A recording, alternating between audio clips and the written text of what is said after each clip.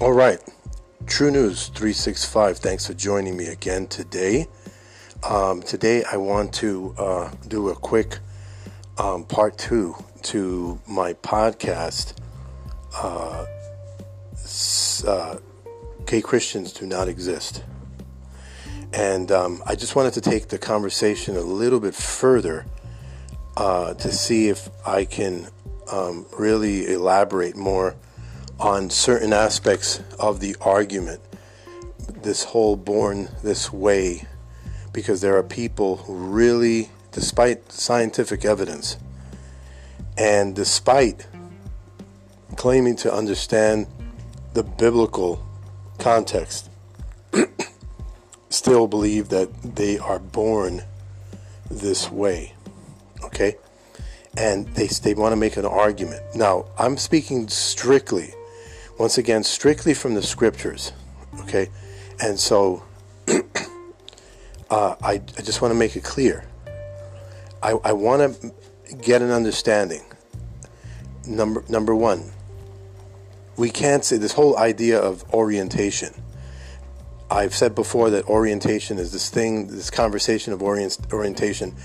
I've only heard the whole conversation of orientation within the context of heterosexuality and homosexuality, and in order to say, well, this is this person's orientation and that person's orientation, and that goes back to the whole concept of born this way, the whole concept of, well, I can't help it.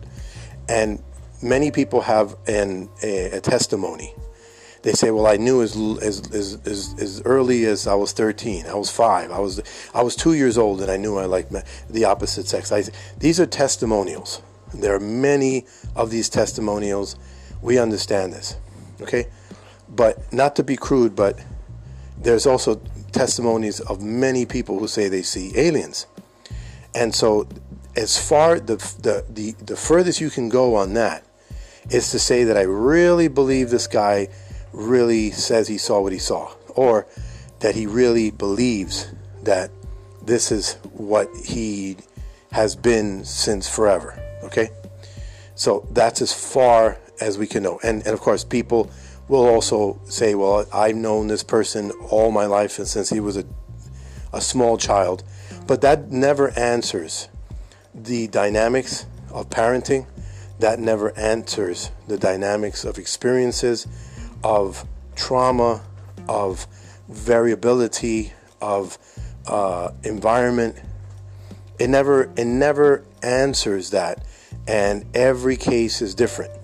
Okay, so we also don't have to understand the cultural impact of it, and also the parenting is very important, because if you think about it, if you have an angry child, and the child shows to be more aggressive than your 2 other children, if you don't think that there's anything wrong with that angry child, and you say, well, they'll grow out of it, there's nothing wrong with him being a little more angry or expressive, chances are what will happen is that the child will continue to display that type of behavior into puberty and into adulthood. It's going to impact the child's life. Why? Because the anger is maladaptive. The anger is a behavior that does intervention.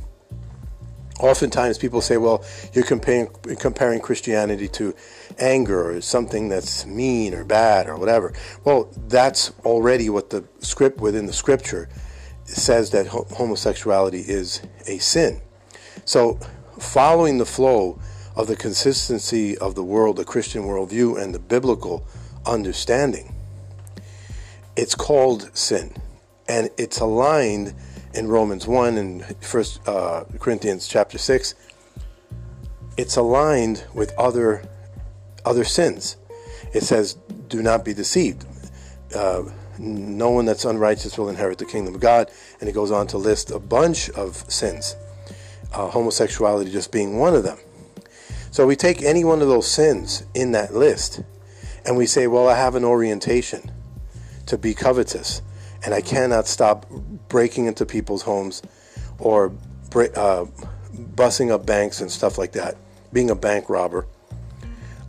Also, the person who goes to jail for 10, 15 years comes out and goes back and starts breaking into people's homes again.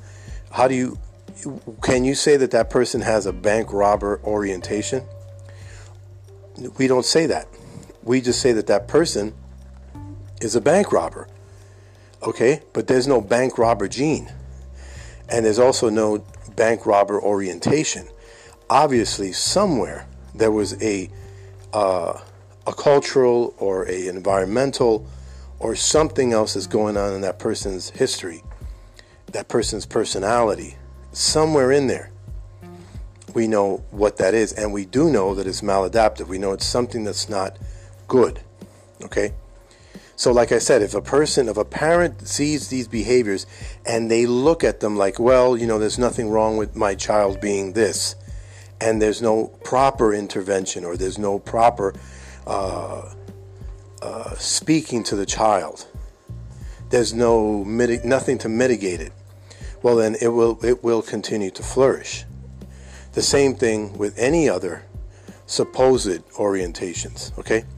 Now, if you want to say that the scriptures, that now we say that these are supposed orientations, and then the person says, I cannot stop because this is how I was born, then you've automatically shut yourself off to what God says about the maladaptive behavior.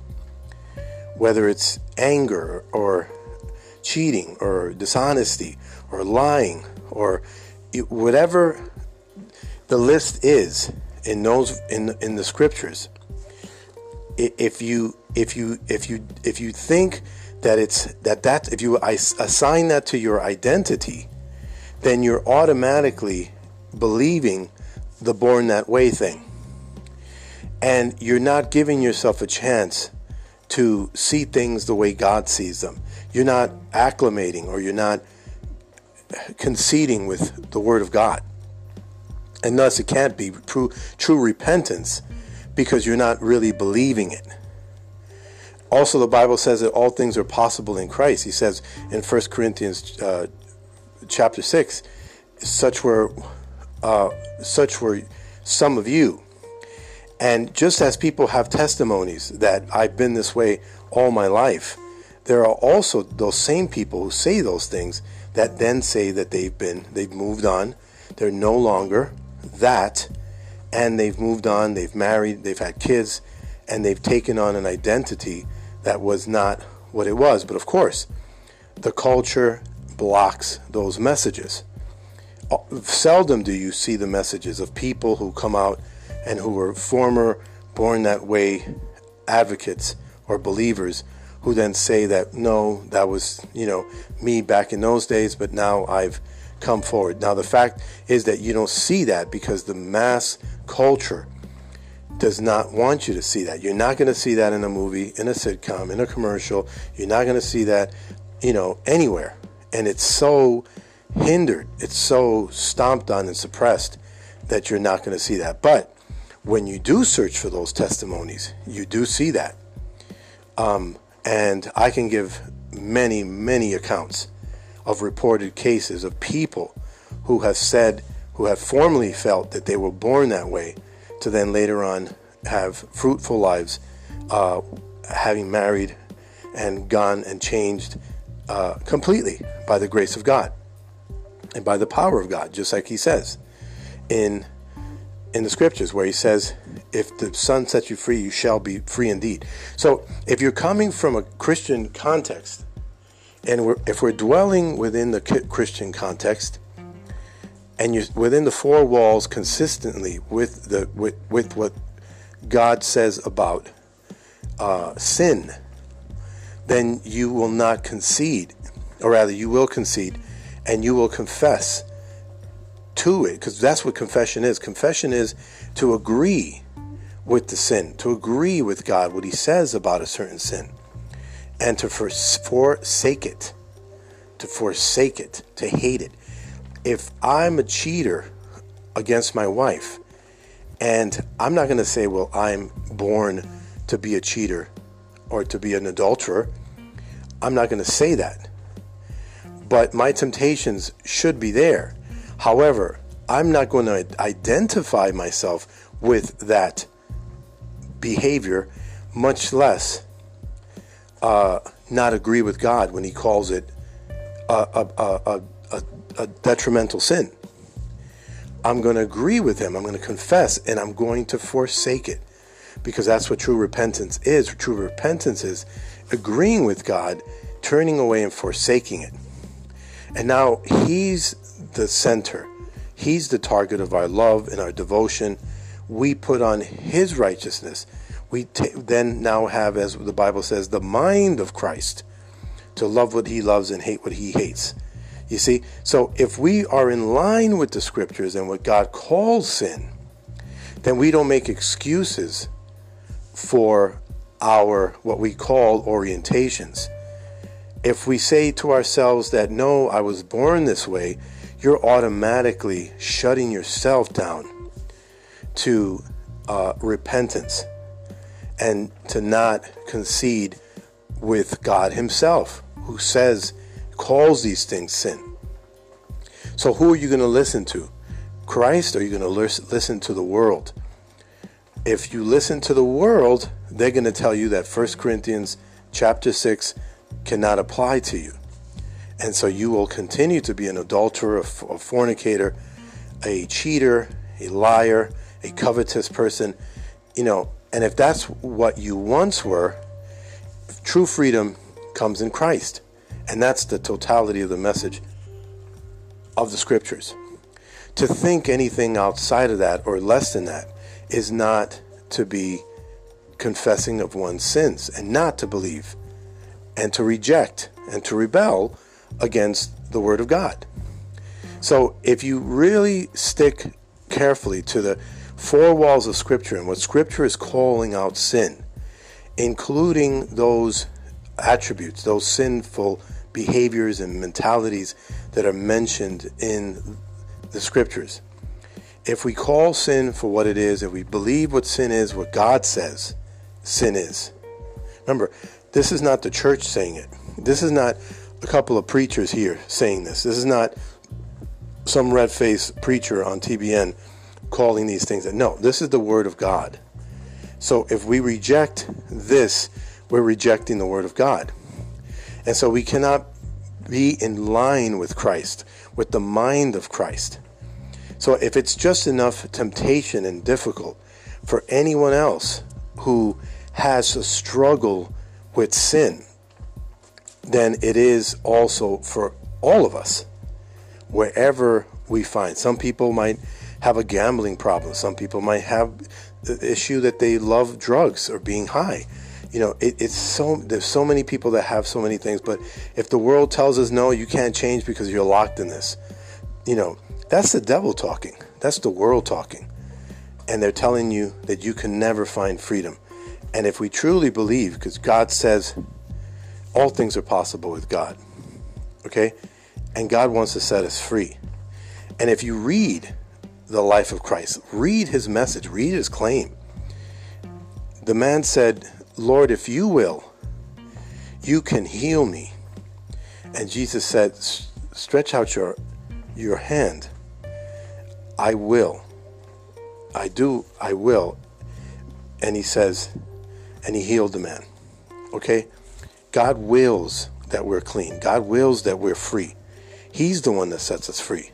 And we have to believe in his word, his power to heal and to restore. And so do not limit God. Do not limit his power. You're not the only one. I'm not the only one. Okay? There's freedom in Christ. You have to believe. By faith, that's what he's given us. Pray to God. Say, God, every day, slam on that door, on the court's door. And he says, and ask God, set me free. You promised to set me free. I believe in you. I believe, but set me free. And it's going to be, God will decide on how he does what he does, when he does what he does. But you got to believe, he says, without faith it is impossible to please God, the Bible says. Okay, so that's pretty much it. That's all I wanted to add to that. It's something that really should get us to think. If we're believers, we should think about this in our apologetic and speaking to people so that they can understand this whole issue with orientation. This is something that comes from the world. This is something that tries to solidify the born that way concept that cannot be demonstrated, not even in science, but definitely it's nothing that we see in the four walls of Scripture, and we have to stay honest to the Scripture. We cannot help people unless we're totally, brutally, sharp as a razor honest. We're not doing anybody any favors by giving them soft words, but love comes out through the truth all the time, okay? Just as Christ would have it. And we have the mind of Christ. Remember that. Okay, so if the Son will set you free, you shall be free indeed. That goes for all of us, all who would believe. Okay, until next time, this is True News 365, and God bless you.